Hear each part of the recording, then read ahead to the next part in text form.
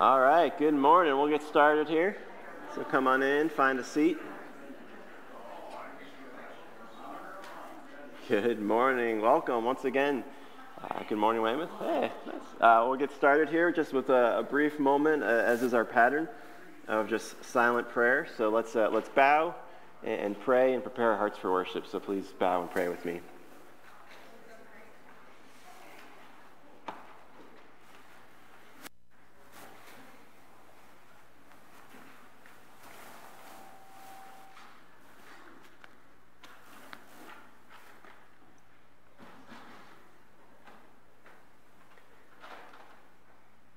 Psalmist writes, "O come, let us worship and bow down.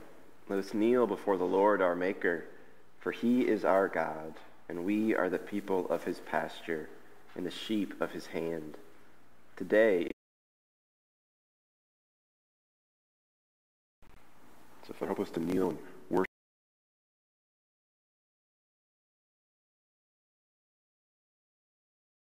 you, for you are our God. We are your people. You are our shepherd. We are your sheep. So Lord, help us to praise you. Help us to hear your voice through your word this morning. Give us soft, receptive hearts to all you will have to say to us as we study your word, as we sing the gospel together. So help us to do so now with joy, with humility. In Christ's name, amen. Amen. Please stand and sing with us.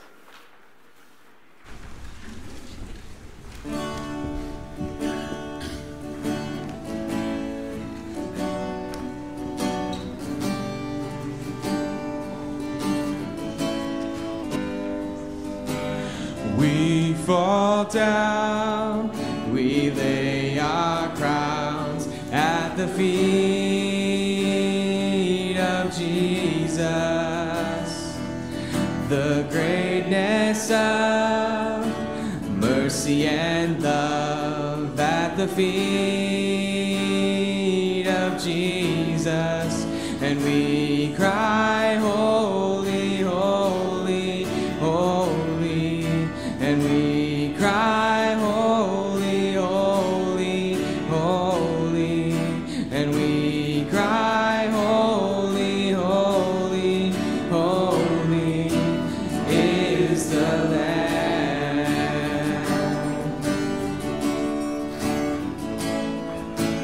We fall down, we lay our crowns at the feet of Jesus. The greatness of mercy and love at the feet of Jesus. And we cry, holy, holy, holy. And we cry, holy, holy, holy. And we cry, holy, holy, holy is the Lamb. And we cry, holy, holy, holy. And we cry, holy, holy, holy. And we cry, holy, holy, holy is the Lamb.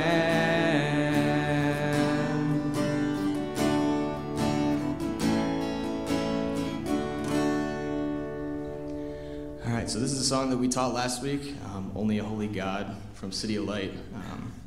So if you're familiar with it, please sing along, and we'll run right through it. So this is Only a Holy God.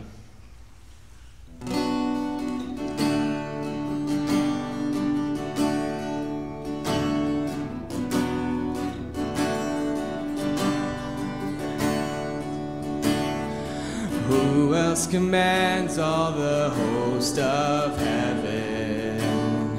Who else could make every king bow down? Who else can whisper and darkness trembles? Only a holy God. What other beauty demands such praises? What other splendor outshines the sun?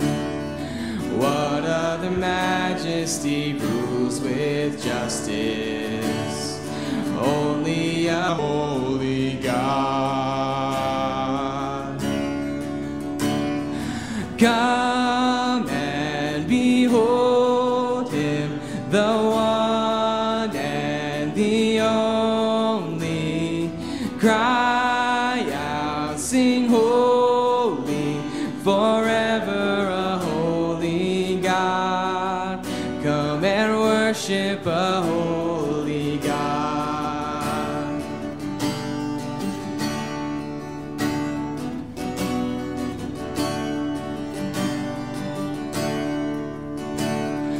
What other glory consumes like fire? What other power can raise the dead? What other name remains undefeated? Only a holy God. Come and behold him, the one and the only. Cry out, sing holy, forever a holy God. Come and worship the holy God.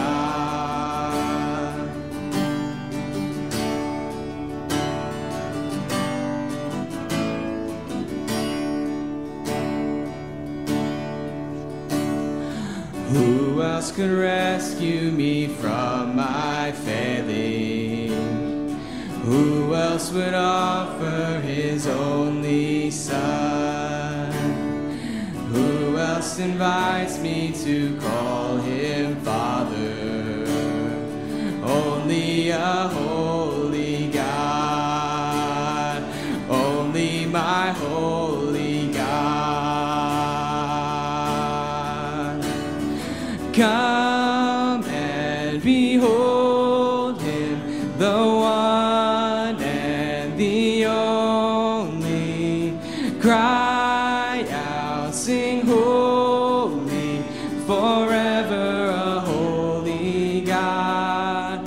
Come and worship the holy God. Come and behold him, the one and the only.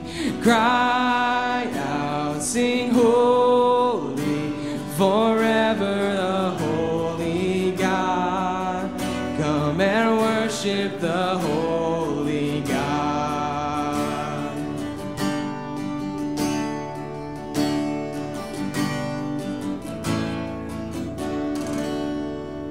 Amen. You may be seated.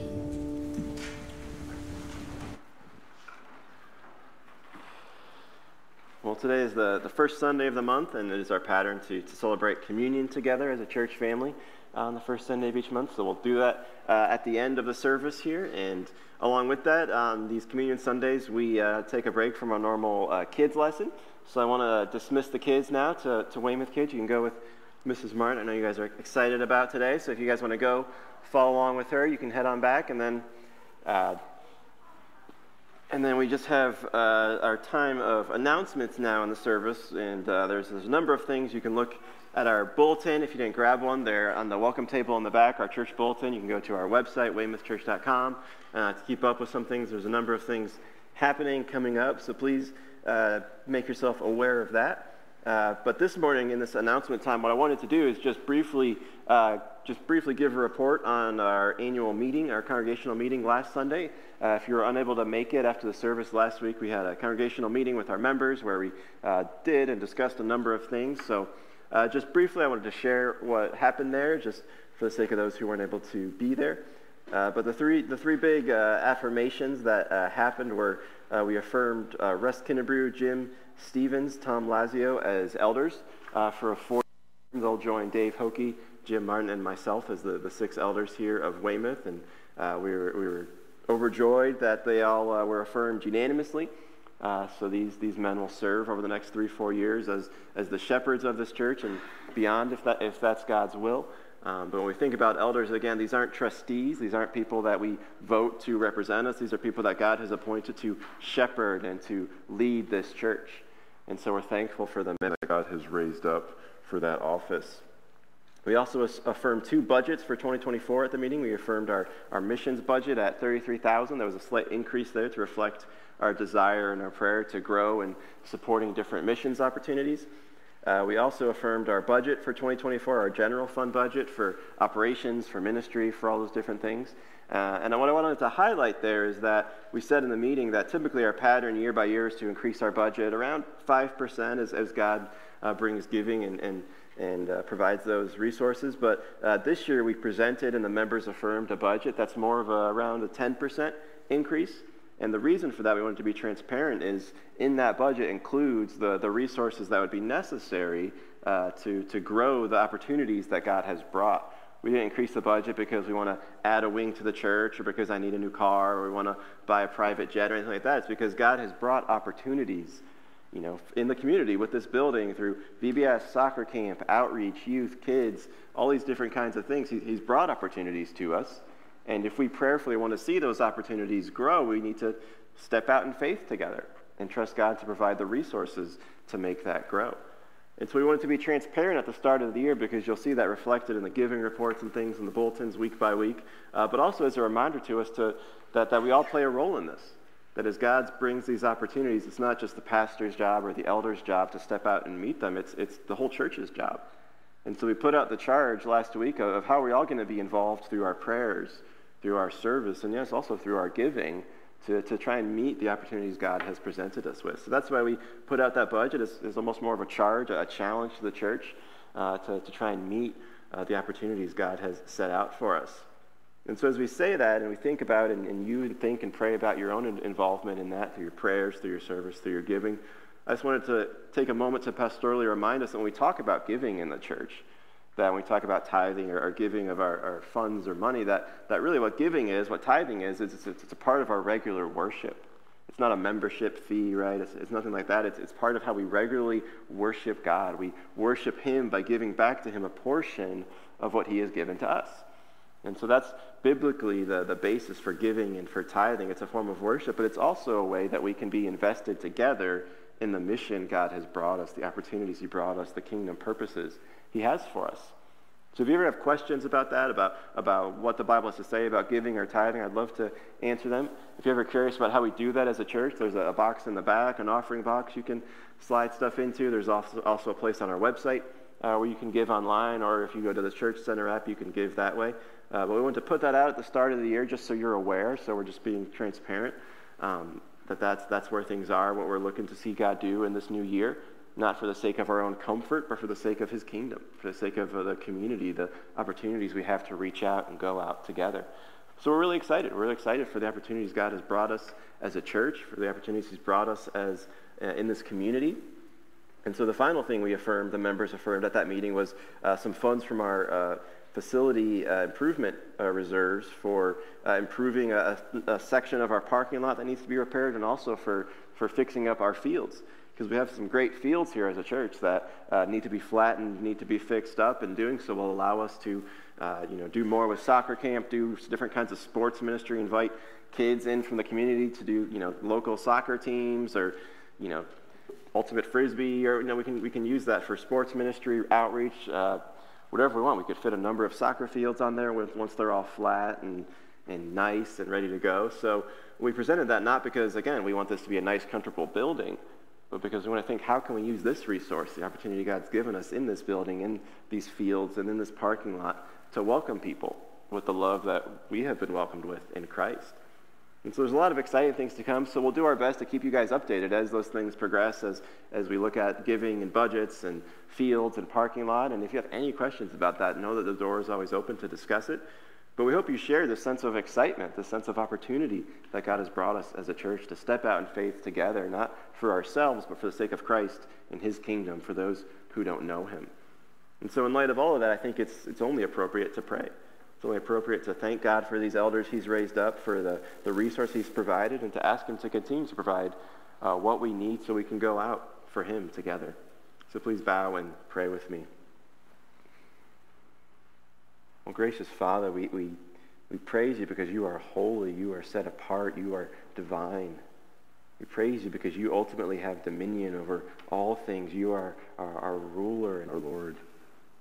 And we praise you because you are merciful and gracious, abounding in steadfast love.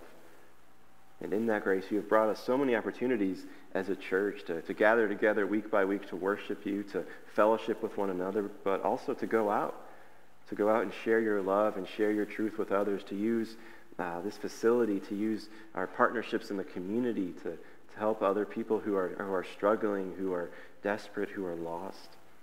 So we pray that you'll open doors for us in this community to share the gospel, to engage our neighbors, to evangelize those who don't know Christ.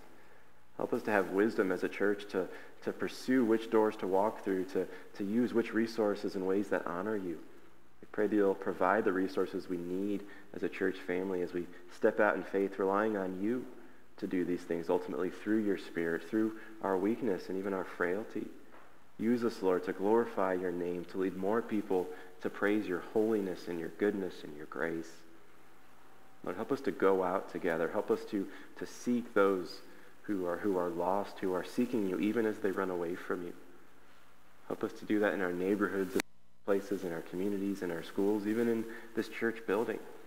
Lord, we give all that we have up to you. Help us to serve and glorify your name by helping others come to know and praise you, come to be part of your kingdom. Lord, give us the strength, give us what we need, give us the humility to step out in faith, but also in joy, rejoicing in your goodness and grace to us. We lift up these elders, we lift up Russ and Jim and Tom and Jim and Dave and myself. Lord, we pray that you'll give them wisdom. You'll give us your guidance as we seek to shepherd this church, that you'll shepherd us through your word and through prayer. Lead us in the way that we should go and help us to serve and steward your grace to one another. And help us as we live life together as a church, as brothers and sisters in Christ, to submit to one another, to serve one another with your love, with your grace, with your truth. And help us to go out together rejoicing, to be so unified in Christ and so full of joy and humility that the world can't help but ask, can't help but wonder where that hope, where that unity comes from. Make that the picture we reflect to the world, the picture of your grace, your unity, your holiness for your glory. We pray all that in Christ's name. Amen. Amen. Well, please stand and we'll sing together.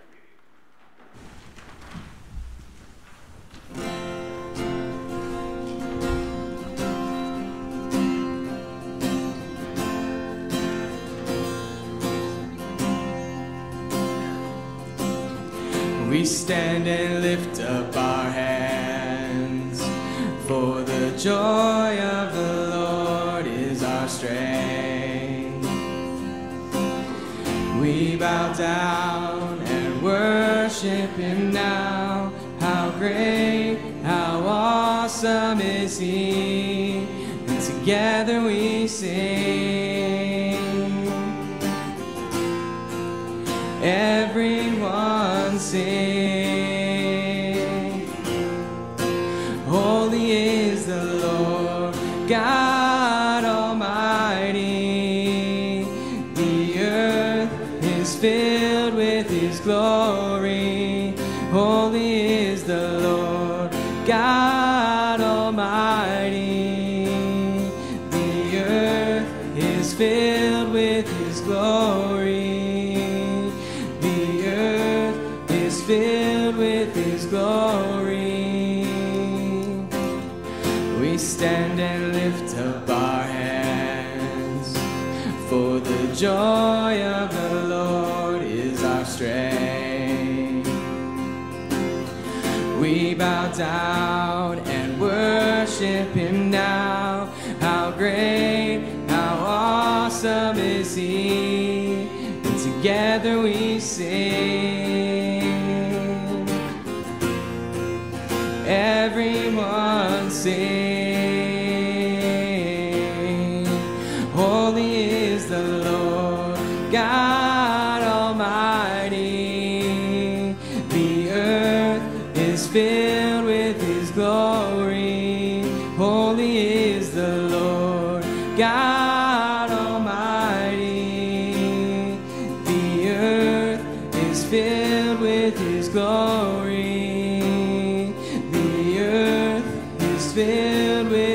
glory.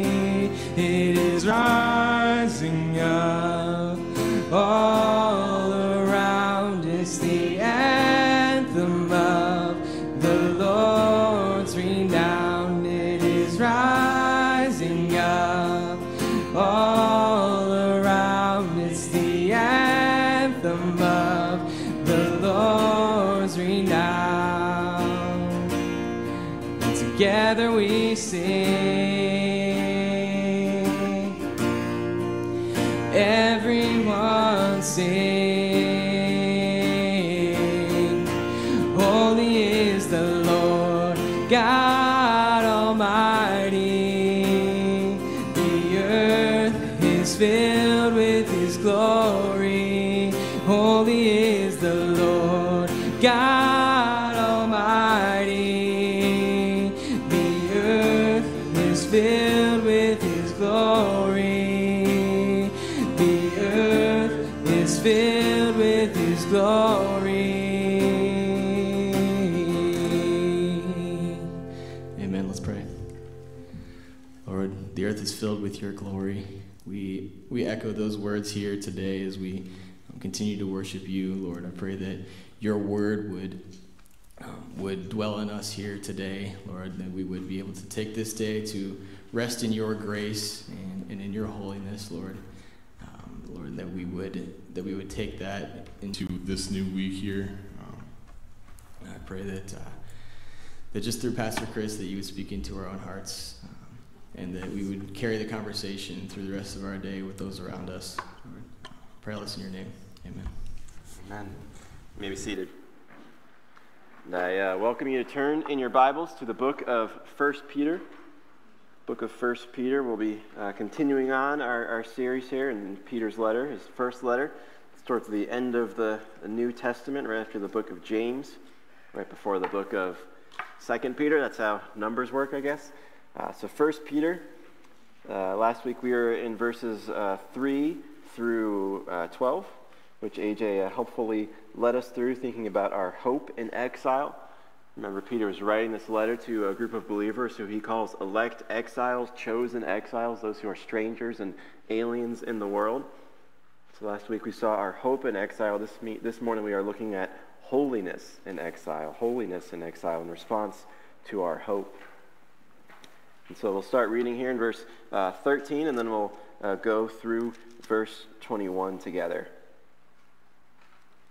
So follow along as I read. 1 Peter 1:13. Therefore, preparing your minds for action and being sober-minded, set your hope fully on the grace that will be brought to you at the revelation of Jesus Christ. As obedient children, do not be conformed to the passions of your former ignorance, but as he who called you is holy, you also be holy in all your conduct. Since it is written, you shall be holy, for I am holy. And if you call on him as Father, who judges impartially according to each one's deeds, conduct yourselves with fear throughout the time of your exile, knowing that you are ransomed from the futile ways inherited from your forefathers, not with perishable things such as silver or gold, but with the precious blood of Christ, like that of a lamb without blemish or spot. He was foreknown before the foundation of the world, but was made manifest in the last times for the sake of you, who through him are believers in God, who raised him from the dead and gave him glory, so that your faith and hope are in God. Amen. This is God's word. Please pray with me. Holy Father, we come to your word humbly this morning, knowing that on our own we can't make sense of it, and on our own we can never come up with these ideas about you. But we're humbled and we're thankful that you have chosen to reveal yourself to us. So help us to see you more clearly, and help us to be moved to share with others the truth that we see in these verses for your glory. In Christ's name, amen. Amen. Now, when our first daughter was born, obviously it changed a lot of things for my wife and I. Really, it changed everything. Right? We had to get used to life with a lot less sleep. We had to get used to changing diapers and feeding schedules. And now, as having a first grader, we have to get used to classes and getting up in the morning and getting to school on time and all these different things. It changed everything. Right? It changed how we live. It changed what we prioritize. It changed what we're willing to sacrifice. As this new life came into our midst, it changed everything. And as we read this first chapter of 1 Peter, Peter uses a similar logic here. That when new life comes into our midst, everything has to change. Peter uses this logic as AJ helpfully showed us last week. Peter, he's just spent the previous 10 verses outlining beautifully, gloriously for us the new life that believers have in the risen Christ, the new birth that we have through Christ's resurrection. Peter writes in verses 3 to 5, he says, "Blessed be the God and Father of our Lord Jesus Christ. According to his great mercy, he has caused us to be born again into a living hope through the resurrection of Jesus Christ from the dead, to an inheritance that is imperishable, undefiled, and unfading, kept in heaven for you, who by God's power are being guarded through faith for a salvation ready to be revealed in the last time." If there are any verses in 1 Peter you're thinking about having tattooed on the inside of your eyelids, it should be those verses. Verses 3 to 5, I guess that wouldn't really make sense because you close your eyes and you wouldn't be able to see it. But these are central to Peter's argument here, this section on this new birth, this new life we have in the risen Christ. It sets everything else up in the letter. Because in these verses, Peter, he's praising God for how God has brought believers a new life, a living, imperishable, unfading hope through Christ's resurrection. And he starts with this because as Peter is writing this letter to those who are exiles in the world, to those who are reviled and rejected for their faith, who are experiencing hostility and persecution, to these people he reminds them of the glory, the wonder, the beauty of this new life, this new birth in Christ, this new life that includes both personal salvation and future hope. And so then how does Peter follow this great, glorious announcement of this living hope in Christ? He says, "Therefore, preparing your minds for action and being sober-minded, set your hope fully on the grace that will be revealed to you at the revelation of Jesus Christ." See, Peter's telling us that this living hope we have in Jesus, this great, glorious salvation, this isn't something that we just intellectually understand. This isn't something that we just put in our pocket and save for a rainy day. No, this new life changes everything. It changes how we live, what we prioritize, how we spend our time, what we are willing to sacrifice. And so Peter follows this great proclamation of our new life in Christ. He follows it with a series of instructions for how we live now in light of this living hope.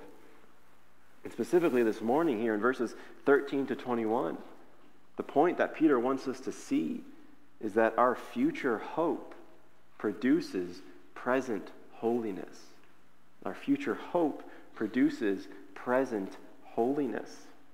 And Peter lays out this argument through 3 key commands in the text. 3 key commands. First, set your hope in verse 13.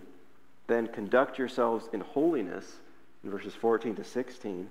And finally, conduct yourselves in fear, verses 17 to 21. So set your hope, conduct yourselves in holiness, conduct yourselves in fear. That's how we live in response to this hope that we have in Christ.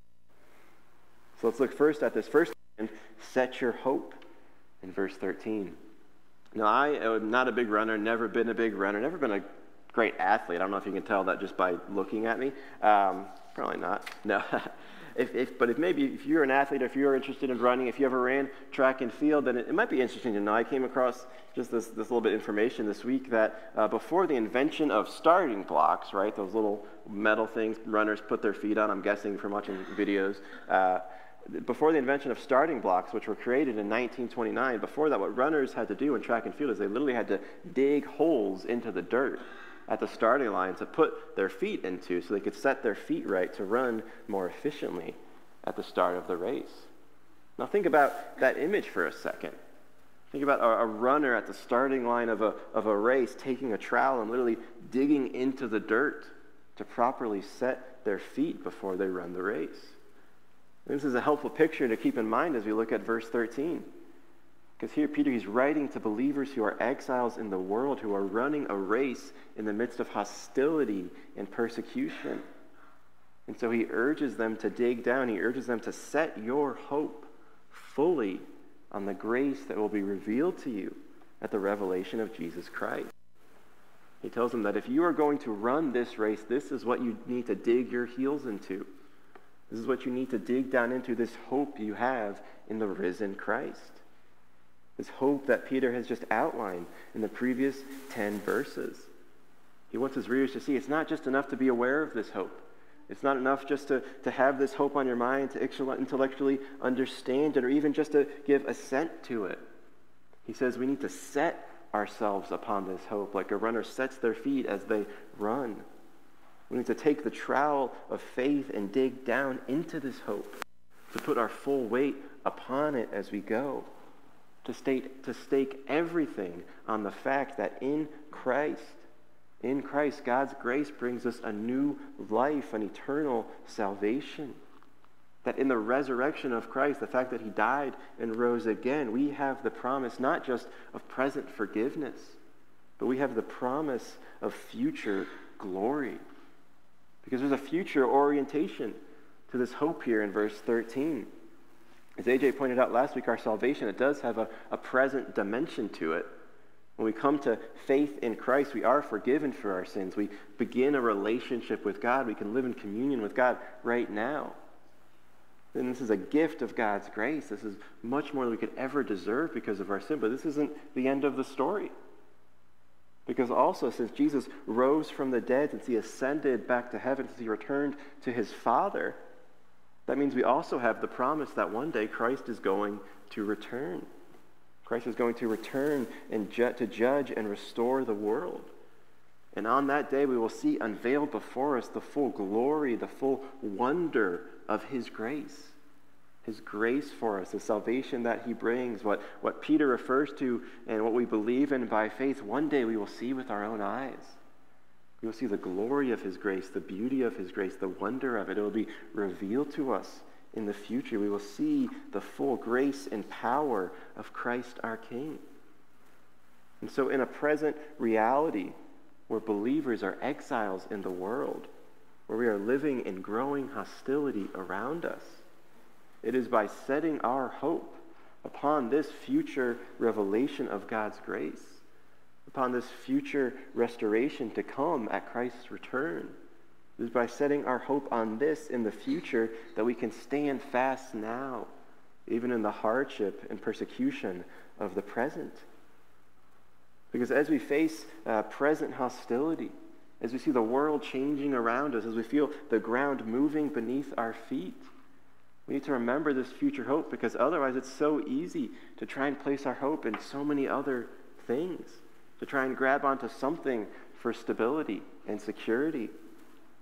If you're anything like me, then it's so tempting to place your ultimate hope in things other than Christ.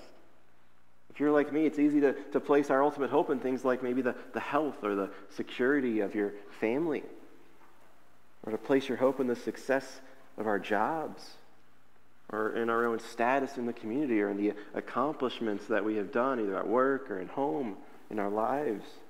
It's tempting to place our ultimate hope maybe in romantic relationships, or friendships, or affirmation from others, either in person or online. It's tempting to place our ultimate hope in these things. And in an increasingly hostile world, where we face persecution, where we face people who disagree with what we believe, or even revile what we believe, it becomes increasingly easy to place our ultimate hope in political institutions or cultural movements to bring us security. We think, hey, maybe if we can just get our culture to look a certain way, maybe if we can just get that person elected, maybe if I can just win that argument online or with my family member, then I'll be okay. Then I'll be secure. Then I'll be comfortable. And we all do this. This is a natural temptation as human beings in a fallen world. It's so easy for us in a perishing world to set our hope on perishing things, on perishable things. But instead, Peter calls us to set our hope on what is imperishable, undefiled, unfading, kept in heaven for you, who by God's grace are being guarded through faith for what? For a salvation ready to be revealed at the last time. This perfect fulfillment, this great restoration, this salvation is coming. It's going to be revealed. And we can set our hope in that even as we deal with the shakiness and the insecurity of our present world. Because Peter has already shown us where we find true imperishable hope, even in a perishing world. We find this hope in the resurrection of Christ, in the promise that one day he will return, and his glory, his rule, his grace will be fully recognized and revealed. And so in the midst of a present filled with hardship and hostility, Peter calls us to set our hope on this future revelation, because we know where history is going. We know the one who is overruling everything, even our suffering, even our failure. We know that the one who is overruling all of this is the same one who has acted in grace to bring us new life in Christ. And one day we will see the full glory of that grace. Do you see the privilege we have? Do you see the hope that we have? Whatever our circumstances are, whatever we're facing, God has already given us a hope in Christ that is only going to become more brilliant as we go. That is only going to become greater when it is fully revealed. You know, people talk a lot about we're living in a post-Christian age, we're living in a post-Christian world. I heard a podcaster recently talk about how actually we're living in a pre-Christian age. We're actually living in a pre-Christian world, because yes, God's present in this world, the church is present in this world, but there is a day coming when everything will be fulfilled, when everything will be restored, when everything will be perfected. And we can live out of that hope today, even in a hostile present. But Peter doesn't just call us to this, he tells us how to do this. He tells us how to set our hope on this, grace to be revealed. And he tells us that we do so by preparing our minds for action and by being sober-minded. These two phrases here in the text, these are what we call participles. They're phrases that support the main verb in the text, which is to set your hope. That's the central command. We do that with sober and alert and active minds. Just as a runner, picture that runner again, as a runner walks to the starting line, mentally preparing themselves for the race, actively setting their feet into the correct position, soberly shutting out the noise and the sensation of the crowd. As a runner does that, so too are believers to approach running our race in a hostile world as exiles. You see, we set our hope in exile not as people with dulled minds or distracted minds. No, but as people with active, sober minds. This is what Peter is calling us to. He's calling us to set our hope with minds that are ready for activity, minds that are filled with clarity, minds that are fully engaged in what we are doing in the world. You see, as Christians, we don't turn our brains off when we come to Christ. We don't blindly listen to whatever pastor or podcaster or YouTuber or cable news person is telling us. No, we come with active and sober minds. We study the scriptures. But we also study ourselves. We study our own hearts. We also study our world. We don't allow ourselves to be carried along by whoever is yelling the loudest, by the partisanship and panic that we see all around us. It's so easy to be inebriated by these things, distracted by them, compelled, carried along by them. But if we are in Christ, if we have placed our faith in the one who died for our sins and rose again, then we have a different hope. We have a hope that is greater than any human agenda or institution. A hope that is imperishable in the midst of a perishing world. A hope that allows us to live as exiles with active, sober minds. That allows us to run our race with our eyes fixed on Christ, digging into the hope that he brings, knowing that his promise for us is a future that transforms our present. Because as we set our hope on this future grace, what happens then is we are also led into a present holiness. And we see that in the second command here in verses 14 to 16. First, set your hope. Secondly, conduct yourselves in holiness. In holiness. Now, there's a negative and a positive aspect to Peter's command here in verses 14 to 15. He tells us to turn away from something and then turn towards something else. But even as he does so right away, right at the beginning in verse 14, we are reminded that this command to holiness, it flows out of our new identity, our new life in Christ. Because Peter starts this command in verse 14 with, as obedient children. He starts this command by reminding us. He reminds us that believers are not just people who go to church. Believers, we're not just people who read the Bible occasionally. We're not just people who try to live moral lives. No, believers are God's children. We are children of God. Why? Because we've been given a new birth in Christ. We've been born again into a living hope through the resurrection of Jesus Christ from the dead. We have a whole new life. We have a whole new identity as God's children. That's what it means to be a Christian, is to have this new life, this new birth. And this new birth, then, it gives us a settled hope for the future, but it also brings us a new conduct in the present. I once heard another Bible teacher tell a story about a child who was adopted out of abject poverty. He was adopted by a loving, wealthy family.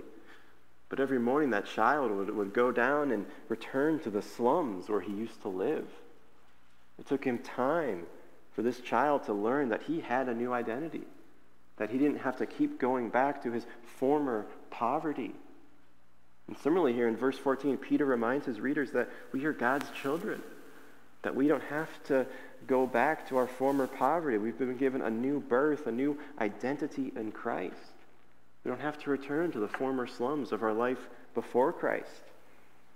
Because previously, Peter's readers, who were a mix of Jews and Gentiles, they'd lived in self-centered passions and foolishness. They'd been ignorant of their true hope, of the true life that they needed. But God had changed all that, because now they had been reborn in Christ through faith as children of God. And the same is true for us. Apart from Christ, if we don't know Christ, or before we came to know Christ, we were living caught up, led along by our self-centered passions and pride and foolishness. We were ignorant of our true hope, but in coming to faith in Christ and being born again to this living hope, all of that has changed. We have a whole new identity now, a whole new life now. And it doesn't mean that we're all of a sudden perfect, that we don't still have to deal with the presence of sin, but it means in this new life, we don't have to go back to those old addictions. We don't have to go back to those old passions, to that old foolishness. We have resources. We have hope. We have a life now that has liberated us from all that. And so we may still deal with the struggles of former temptations, former passions, former foolishness. We still may have to put that stuff to death. But we do so not in our own strength. We do so with the help of the Spirit. We do so with a whole new life and power inside of us. Because we've been reborn in Christ as children of God. And so Peter calls us, he calls believers to bear the family resemblance. He writes, as he who called you is holy, you also be holy in all your conduct. Since it is written, you shall be holy, for I am holy. Now, we're talking a lot about holiness. We've already sung a lot about holiness this morning, so it's probably helpful to define that word, right? When we talk about the word holy, what that word means is it just means to be set apart. When we say that God is holy, we are saying that God is utterly set apart from his creation. He is greater than his creation, than anything else. He is utterly different because he is perfect, and he is righteous, and he is holy, and he is divine. He is God, and we are not. Because we are full of sin and unrighteousness. We are unholy, and God is holy. He's utterly set apart. But yet, when we read the pages of the Bible, we discover that this holy God, he acted in grace to call a people to himself. To call a people to himself. In the Old Testament, he called Abraham and his descendants to be his people, the people of Israel, to be his covenant people. And when he did so, he gave them his law. That's what we have in the first 5 books of the New Testament. He gave them his law, and when he did so to instruct them for how they should live as his people in a fallen, hostile world. And one of the key commands we find in this law that God gave the Israelites, particularly in the book of Leviticus, is the command that he repeats over and over again: you shall be holy, for I am holy. At the heart of God's law here was the Lord's command for his people to grow in holiness, to grow in righteousness, to grow in Christ and God-like character, because God wanted them to look more and more like him as the people of Israel lived their lives in the promised land, surrounded by foreign nations, surrounded by people who worshiped lots of different gods and idols. And so like God, the people of Israel, they were called to be set apart.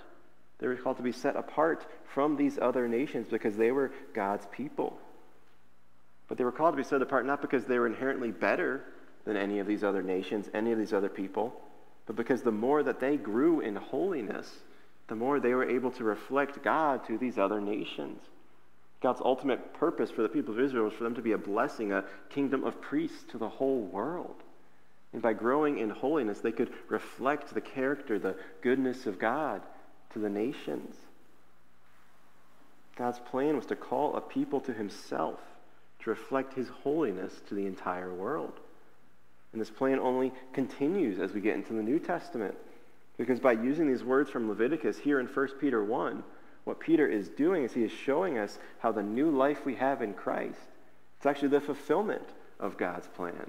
This plan to call a people to himself who will reflect his holiness. Because in Christ we are adopted as God's children if we believe in Jesus. In this new life then we're empowered to grow in holiness, to grow more and more like Christ. But the purpose of that growth is not just for ourselves, not just so that we can lord our holiness over other people, so that we can feel good and comfortable about our moral actions or our Christian duties that we fulfill. No, the purpose of growing in this holiness is to honor God by reflecting his character to other people, by reflecting his holiness to a lost and dying and perishing world.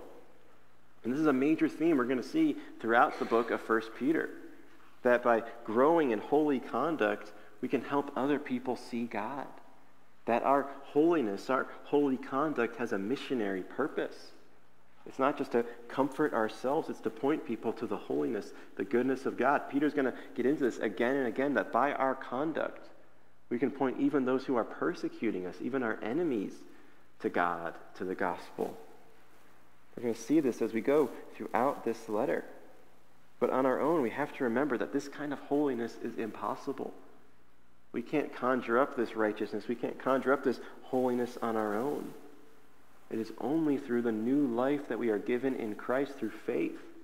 This new life in the one who himself lived a perfect, holy, righteous life for us, who then died on the cross for all of our unholiness, and who rose again to bring us a new hope and a new restoration. It is only in him that we can be declared holy before God, but also we can start to grow in holiness in this life. We can start to live out this holiness for Christ. And so it is our living hope then in Christ that produces a growing holiness in us. But central to this growing holiness is something surprising that we get to in verse 17. Central to this growing holiness is also a growing fear. Because Peter tells us not just to conduct yourselves in holiness, but also to conduct yourselves in fear. In verses 17 to 21, he says, conduct yourselves with fear throughout the time of your exile. Now, this really struck me as I read and studied that this week. It's kind of surprising because remember, Peter, he's writing to believers who are experiencing hardship and persecution as exiles in the world. People who are being reviled and ridiculed and hurt for their faith. And naturally, if any of us was in that context, it would be natural to fear. It'd be natural to be afraid of your enemies, people that could hurt you, people that could harm you because of your faith, who could imprison you, who could ruin your standing in the community, who could even harm you physically. It would be natural to be afraid in that situation. And so you would think that Peter, writing this letter to these believers who are experiencing this kind of hostility, you think that he'd want to offer them some sort of encouragement not to be afraid, right? You think he'd want to offer them some kind of call to go and be bold and be brave and to not worry about your fears. Just step out and endure what you have to endure because you're stronger than them and you can beat them. You'd think he'd offer them some sort of encouragement not to be afraid, but what does he tell them? He says, instead, conduct yourselves with fear throughout the time of your exile. That's surprising. Why would Peter tell them to do this? Why would he encourage them to fear? Well, we can make sense of this when we understand that when Peter talks about fear here, he's not talking about fear in a human sense of anxiety or panic in response to persecution. He's not calling believers to live in fear, looking around every corner, looking under rock for an enemy. No, he's calling them to a fear of God. He's not really calling them to, but he's not talking about fear of man at all here, because look at what he says right before this command. He says, and if you call on him as Father, who judges impartially according to each one's deeds, then conduct yourselves in fear. Peter, he's reminding us that yes, even though we are God's children through faith in Christ, even though we may call on him as Father, we still need to remember that the God we call on as Father is also the judge of all. He is the Lord of all, and he is going to one day judge everyone impartially based on their deeds. You see, even as we set our hope on a future day when God's grace will be fully revealed, we don't want to forget that that future day of grace is also a future day of judgment. That the God who is the judge of all is going to look on our deeds and judge accordingly. Now, that's not to say that it is ultimately our deeds that are going to determine, our works that are going to determine whether or not God will accept us or forgive us. Because as we read in the rest of the Bible, as Peter has said and will say again, our ultimate acceptance, our ultimate forgiveness is already taken care of by Christ himself. We already have this new life. We don't have to worry about hell or judgment if we are in Christ. Christ has already taken our ultimate judgment day for us on the cross. But if we have trusted in Christ, if we've truly found this new life in him, then that will be reflected in our deeds. It'll be reflected in how we live. And so our deeds can help reveal whether we have this new life in Christ through faith. But then on the other side, if we've never trusted in Christ, if we've never placed our faith in him, then the reality is, according to the Bible, that judgment is coming. Either when we die or when Christ returns, apart from faith in Christ, we will face God's justice, his judgment for our rebellion, our sin, our selfishness. God is the judge of all. And so Peter is calling us to remember that when we approach God our Father, we should do so, yes, with joy and humility, but also with reverent fear, with awe, because we are coming to the judge of everything. We are coming before the God of the universe. See, as we live in exiles in the world, it is so tempting to fear man above all else, to fear what other people might say or what they might do to us. And what we need in that context, when it's so easy to get caught up in fear of man, what we need is not to have our fear removed. We need to have our fear replaced. We need to replace our fear of man with a reverent fear of God, of his holiness, of his judgment, of his utter and incomprehensible righteousness. As the author Elliot Clark puts it in his book, Evangelism as Exiles, he writes that if we are going to live as exiles in a hostile world, we need to fight fear with fear. We need to fight fear of man with a fear of God. And it's by living in this holy fear of God, then, that we will be compelled to grow in holiness. We'll be compelled to grow in obedience to his commands. But it's also by growing in this holy fear of God, by living in this fear, this reverent awe, that we will also be compelled to tell others, to tell even our enemies, about the reality of his judgment, about the deliverance that he has provided in Christ.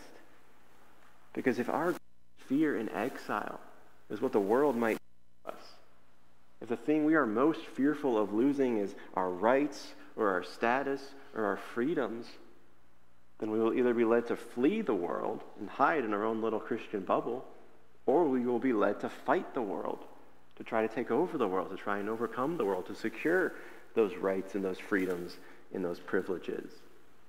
But if we remember this eternal perspective that Peter is giving us, that there is a holy judge of all who is ruling over everything, that there is a day of judgment coming for those who are living in rebellion against God, then we will be moved, as Clark puts it, from fear of our enemies to fear for our enemies. Do you see that? If you remember that God is judge of all, that there is judgment coming for anyone who doesn't know Christ, and that will lead us to move from being afraid of our enemies to fearing for our enemies, for their eternal state, their eternal salvation. So as we live in exiles, as we keep this eternal perspective in mind, are we more concerned with the spitballs of hostility that our enemies are flicking at us, or are we more concerned with the giant truck of judgment that is heading straight for them at full speed? What is compelling our life in the world? What is compelling how we treat those who disagree with us, who we might consider our enemies? Are we caught up in our present moments of fear of man? Or does our fear of God and his judgment, his holy righteousness, his justice lead us to fear for even those who hate us? Because what is coming for them apart from Christ is far worse, infinitely worse, than anything they can do to us. So are we caught up in fear of our enemies or fear for our enemies? Because if we take this seriously, what the Bible says, the holiness, the glory, the judgment of God, if we truly fear him, then more than we fear man, then all of a sudden our enemies, they become not people to defeat. They become people who need to be rescued. They become people who need to know the gospel because they're still lost in their ignorance. They're still under the judgment of God. They have yet to experience this new birth in Christ. So do we remember that as we face persecution or hostility or disagreement from people who don't yet know Christ? Are we more caught up in fear of our enemies or fear for our enemies? Because if we remember this, if we remember this fear of God, how holy he is, we'll become willing not just to try and tell our enemies about the gospel, about Christ, about God's deliverance, not just to tell them, we'll be willing to even suffer for their sake. We'll be even willing to lay our lives down so that other people can know the truth about their sin, about the just judgment of God, about his deliverance in Christ. And so we need to conduct ourselves in reverent fear of God as we live in exile, because there is a judge of all, but also because there is a rescue available. God himself has provided a rescue from this judgment. There's a ransom, there's a deliverance that has come not through the perishable things of this world, but through the precious blood of Christ. And this is what Peter points us to here in verses 18 to 21, that in order to conduct ourselves in holiness and fear, we have to remember that the judge of all has made a way for us to be ransomed, to be delivered from the judgment we deserve. We have to see how God, our holy judge, our good Father, he foreknew, he planned from before the foundations of the earth, he planned to send his own Son as the ultimate sacrifice for our sins, to bear that judgment that we deserve. Peter here, he refers to Jesus as a lamb without blemish or without spot. And he does so using imagery from the Old Testament of a sacrificial lamb. The sacrificial lamb that was killed to deliver God's people from slavery in Egypt, or killed in the temple to pay for their sins as their substitute. See, Peter is declaring that God sent Jesus to go to the cross as this ultimate sacrificial lamb. He went to the cross to purchase with his own life our deliverance from slavery to sin, to free us from the judgment that we deserve, cleanse us from our guilt before God by taking that guilt upon himself. But that wasn't the end of God's plan, because Peter tells us in verse 21 that God also raised Jesus from the dead, and he gave him glory so that our faith and hope are in God. And so it all circles back around to hope again, to what we are placing our hope in. See, because of the death and resurrection of Christ, we can be delivered from the judgment that we deserve. We can be born again into a living hope as God's children. We can have eternal security. We can have a future hope that compels us to grow in holiness in the present, that leads us into a reverent fear of God, the judge of all, who brought us this glorious salvation and compels us to share this salvation with others, even our enemies. So let me ask you this morning, friends, what are you setting your hope upon? What are you digging into as you run this race in a hostile world? Are you looking to perishable things for your hope and your identity? Or have you come to rest in the perishable hope of the risen Christ? Are you living in fear of man or fear of God? Fear of your enemies or fear for your enemies? Have you been delivered, ransomed through faith in Christ? Have you found this living hope, this new life in him? If you have, then remember, this new life changes everything. Everything. It brings us a future hope that produces a present holiness. So let's pray in response to that together.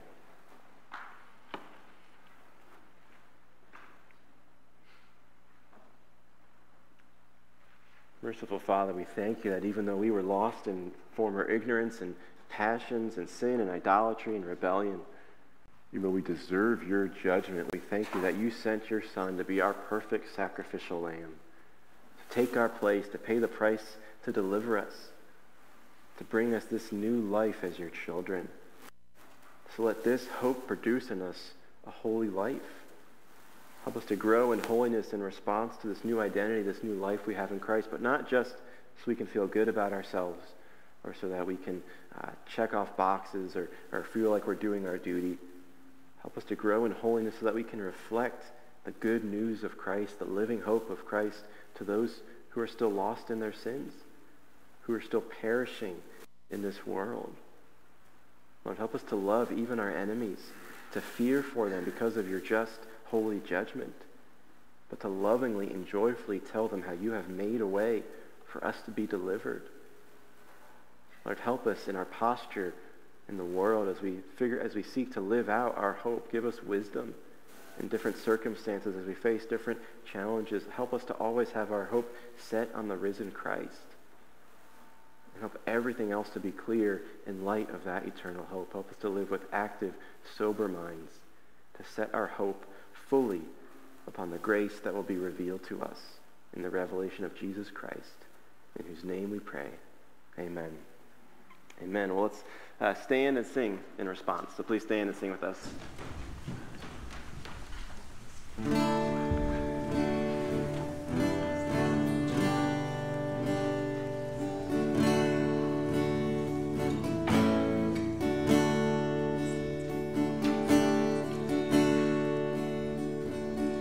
How deep the Father's love for us, how vast beyond all measure, that he should give his only Son to make a wretch his treasure. How great the pain of searing loss, the Father turns his face away, as wounds which mar the chosen one bring many sons to glory.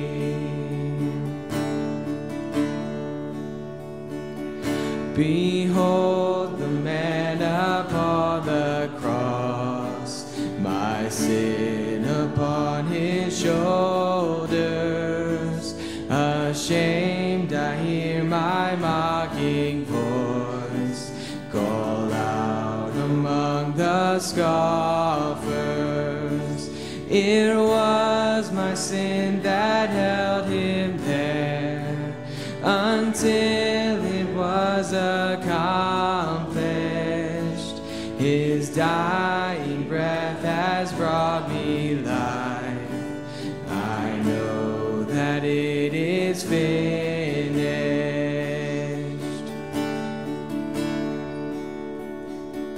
I will not boast in anything, no gifts, no power, no wisdom, but I will boast in Jesus Christ, his death and resurrection. Why should I gain from his reward? I cannot give an answer, but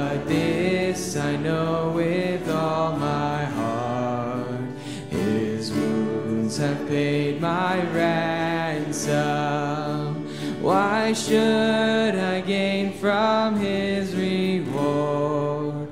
I cannot give an answer, but this I know with all my heart: his wounds have paid my ransom. Amen. Please be seated.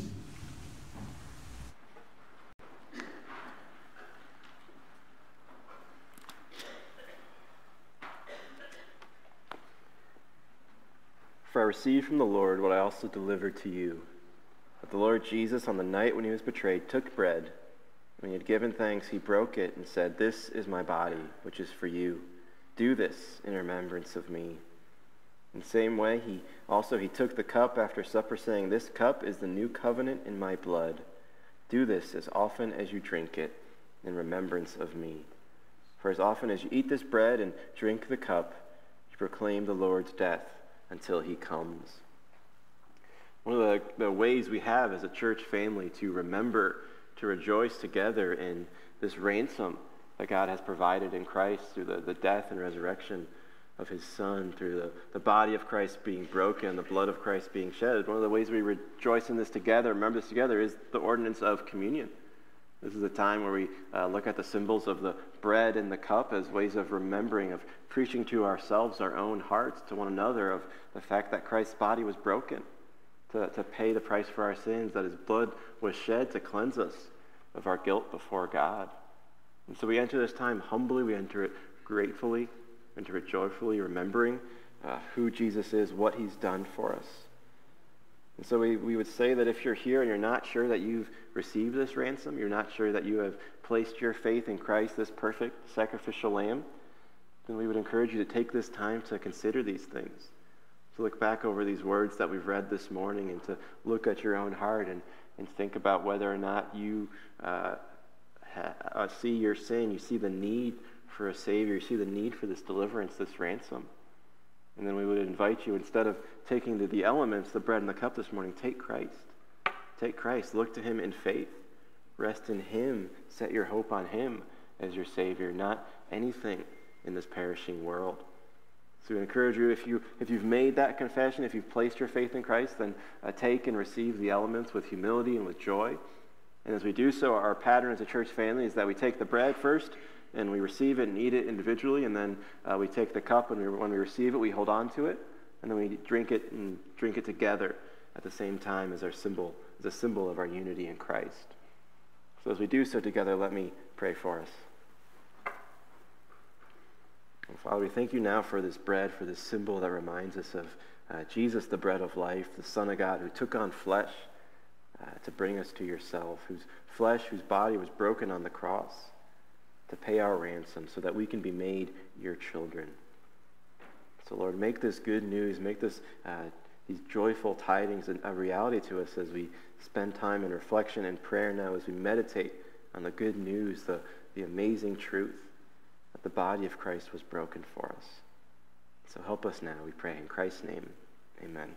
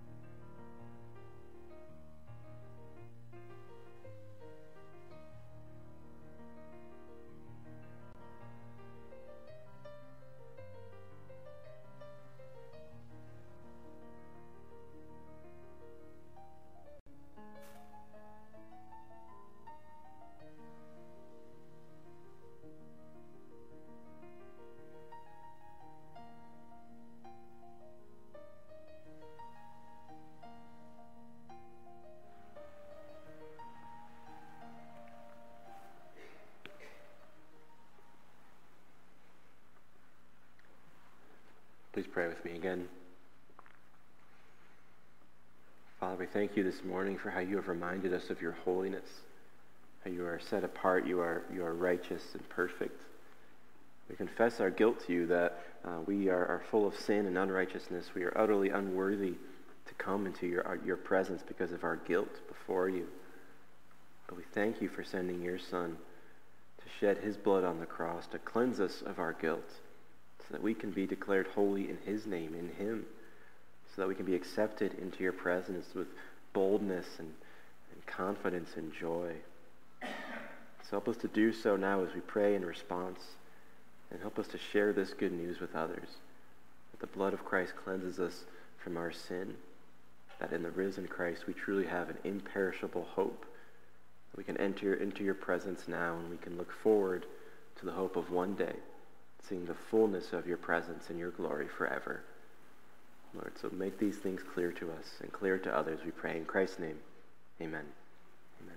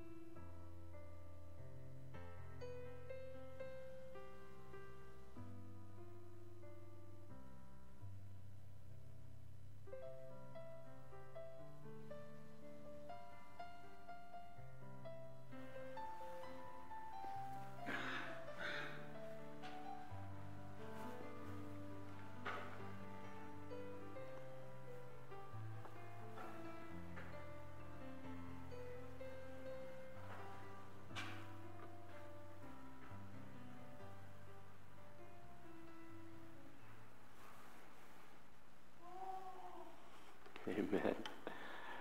Well, let's drink together as a sign of our unity in Christ.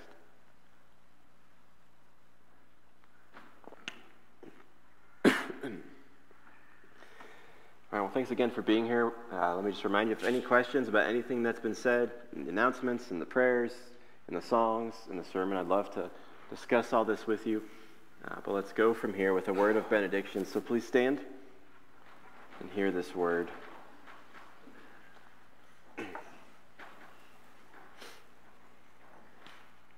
Therefore, brothers and sisters, since we have confidence to enter the holy places by the blood of Jesus, by the new and living way that he opened for us through the curtain, that is through his flesh, and since we have a great priest over the house of God, let us draw near with a true heart and full assurance of faith, with our hearts sprinkled clean from an evil conscience, and our bodies washed with pure water. Let us hold fast to the confession of our hope without wavering, for he who promised is faithful. Amen. Go in peace.